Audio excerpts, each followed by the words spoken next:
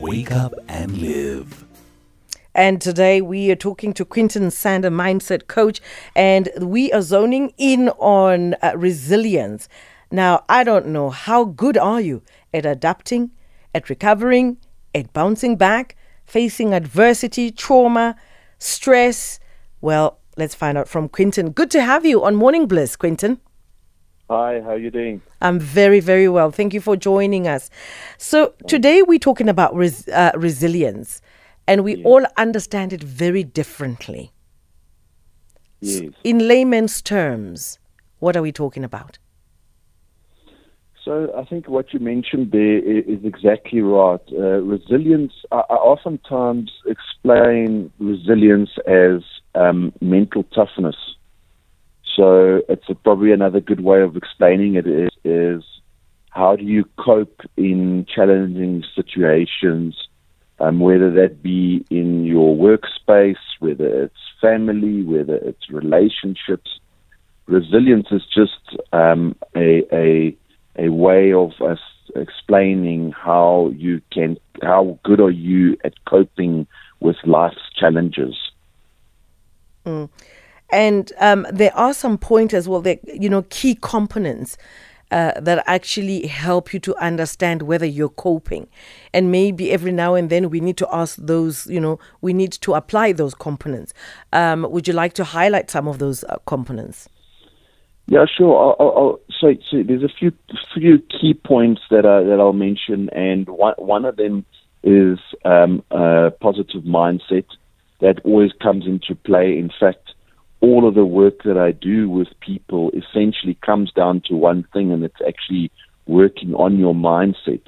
Your mindset will determine how resilient you are. We call the next thing also that comes into play is emotional regulation. Emotional regulation. That means how good are you at managing your emotions. It's not to say that you don't have anger or you don't have these emotions, because they are helpful, but it's just how good are you at managing them. Okay, so the other point that I want to mention is, and people don't always recognize this, which is social support. If you read most self-help books, they will at some point talk about who's the 5 closest people that you spend the most time with. That plays a massive part in how resilient you are. If you're around negative people or you're around people that aren't resilient, you typically will also not be as resilient as you might need to be. Adaptability is another big key point, is how adaptable are you to changes? When changes come about, do you totally lose your momentum, or are you able to be flexible, whether that's in the workspace? Again, I see this quite often where companies, when they make changes, some individuals will really struggle with that because they're not very resilient. A massive area where that contributes is problem-solving skills. How good are you at solving problems, or every time when there is problems, do you struggle? That's resilience. Are you resilient in the sense that you can solve problems, or do you always just struggle and get negative about things? Is a massive key area. And then I think another thing that's important is purpose. People who are typically very resilient, they've got a very deep sense of purpose, just in general in life, or whether it be with their family, whatever it might be. I also see this quite a bit is people that are resilient, healthy coping mechanisms. That means, when things get tough, they will go for a run. They will go to gym. They'll go do something helpful or healthy to cope with things, as opposed to going and having 7 beers or whatever the case is. So I think those are sort of the main areas that contribute to whether a person is resilient or not. Ever since the introduction of technology, I'm talking about androids and all that. Yes. This is just an observation where you find a lot of people then they withdraw and they just sink in their phones. Could that be also a red flag to actually say, here we could have a problem? Someone is not coping, or maybe that's their coping mechanism. What's your take on that? I think it's different for a single person. I don't think there's a one size fits all, but it depends on. So it depends on the sort of attitude. I don't know, I can't find the right word now, but it depends on the individual. So here's this thing: if somebody every time when things get tough, they just go into their own little space and there's a negative energy behind that, then I would say no, it's probably not helpful. I can tell you now, in general, whether you go have a bit of quiet space or whatever, that might be helpful. But if you just totally withdraw from life and you go and do something like that, probably not helpful. But it would be based on the individual. Here's the thing: people that are resilient typically spend time with other people. So when they go through a tough time, they will have friends that they will meet and speak to and get another perspective, and they won't just withdraw, because I think if you're withdrawing, that's probably like you're saying now a sign that you're not coping. And I was about to ask that question. What are the red flags? You live with someone, and what should we look out for? Or even just as an individual, what should I look out for to say, Bertha, you're going down? I think again, it's very different for everybody, because some people might get quiet because that's how they're dealing with things. They're slowing down, and they themselves preparing themselves on how to deal with things. So again, when I'm working with clients, when I'm coaching and stuff like that, there's not a one size fits all. Like, oh, these are the 3 key areas of how to identify.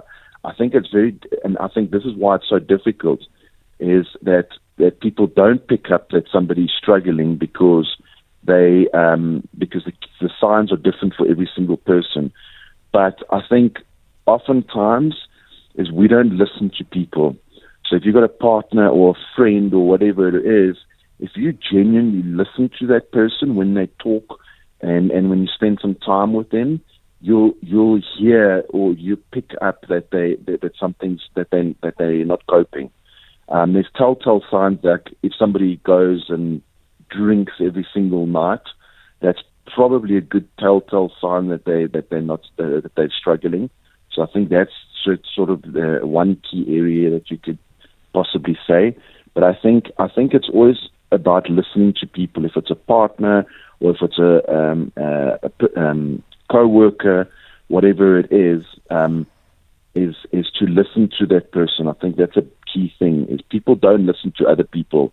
They think they do, but they don't really. They just listen and just move on. They're just so caught up in their own things, if that makes sense. Yeah. Well, let's open. Well, the lines are open now. Our lines of communication right here on Morning Bliss. You can always give us a call wherever you are. Maybe you are struggling, or maybe you know someone that you live with is struggling, or you just want to share your view. 086 000 2032. Or otherwise, you can send us your voice note on 0614104107 on our WhatsApp number. Chatting to Quinton Sander, mindset coach, and talking about resilience. So, how then do you cultivate resilience? So there's a few areas, and the one thing that's always going to come up is, like I mentioned, is your mindset. You have to invest in your. There's a saying, the number one thing you should be investing in is yourself. So developing. We've spoken before on the show about the growth mindset versus a fixed mindset. So, a growth mindset is you constantly changing and you're open to change, where a fixed mindset is there's only one way, and I don't change, if that makes sense. So I think the number one thing that number one thing that you can do to cultivate resilience is to invest in your mindset, invest in your thinking and yourself, essentially. Another big thing, here's the thing with resilience. As you go through life situations will naturally teach you lessons, but it's what you do with that. So I think a key area for cultivating grit or resilience is to always have a positive outlook on life challenges, because that's the way you'll learn the lessons that need to be learned in all these situations and that. So yes, another key thing I want to just mention is that resilience is not something that you're just born with. It's actually a thing it's a skill that you can learn. So it's important to know that it's not just something you're naturally born with. Having clear and meaningful goals is another way you can cultivate resilience, by having writing down your goals. What is it that you want to do with your business or your life or whatever it is? When you got that very clear, that also helps you in the tough times to be more resilient, right? Because you know where you're going. It doesn't matter what other people are saying or what if they're being negative or whatever. Because if you have those clear goals, you know exactly what you want to do with life, if that makes sense. I think another thing is, like I've just touched on just now, was the life challenges, right? And facing those head on. The more challenges, here's the thing, the more challenges you have, the more learning opportunities you actually have. It's not a negative thing. It's actually a positive thing. If the same things start appearing in your life, it's probably also a telltale sign that there's lessons that you haven't learned. And then emotional intelligence, again, it ties in with the whole mindset thing, is learning how to cope with learning how to manage your emotions, because your emotions, so this is how it works, right? Your thoughts and your thinking determine your emotions. Okay, your emotions determine the actions you take every day. So if your emotions are all over the show and you're just not you're not managing those, it will have a massive impact on your life and stuff. And I think that's another key thing that you have to focus on. Here's another area, and we just touched on it just now, is or a way that you can cultivate more resilience is the people that you hang around with. Okay, your support network. Okay, I always tell people this: if you want to level up your life, the number one thing you have to start doing is start surrounding yourself with different people. So if you want to cultivate more resilience in your life, there's a strong possibility you need to focus on the people that you have around you, because they will have a massive impact on how you cope with things.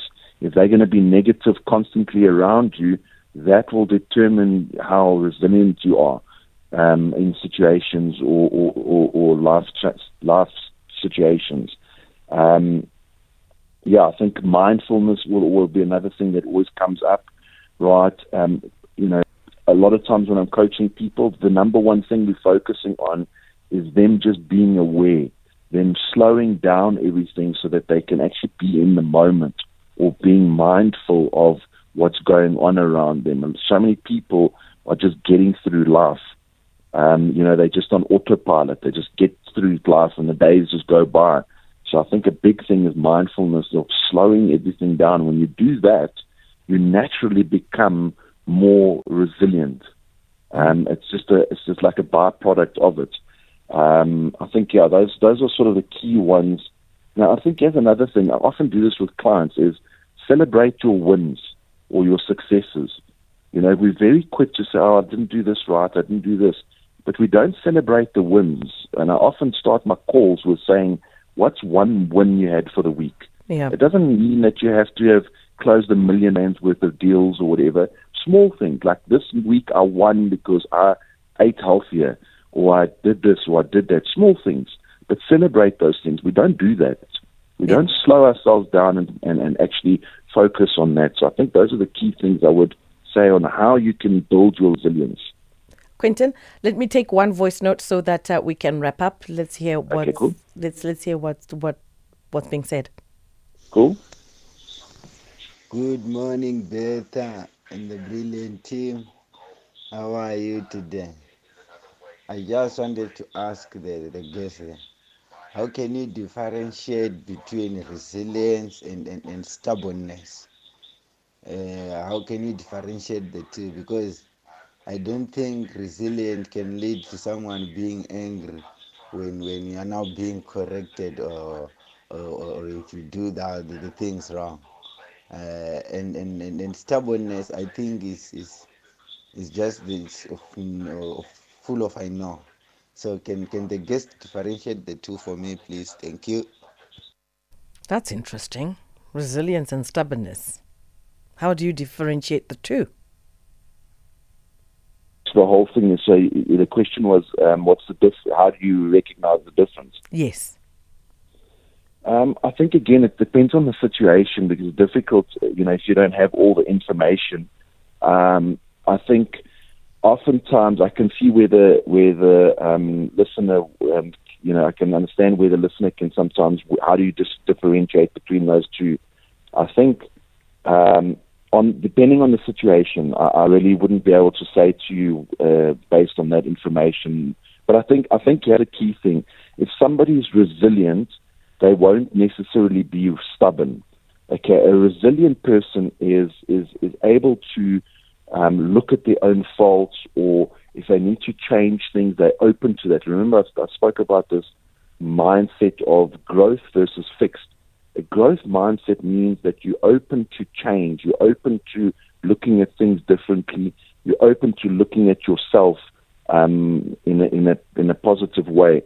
I think if you're stubborn, usually it's probably not a good sign, because stubbornness usually will come out as in, this is my way or the highway, okay? And I don't want to discuss anything. That's just the way it is, and I'm going to be stubborn. So I don't know if that would be helpful, but I think that would be a sort of very basic key idea of the difference between, am I being stubborn now, or am I being resilient? Resilience usually means that it doesn't mean that you just have one way. You're open to different perspectives. Yeah. Quinton, thank you so much for joining us and sharing. Awesome. Quite interesting. I think it's the best way to start a day, just identifying where you are, where your mindset is.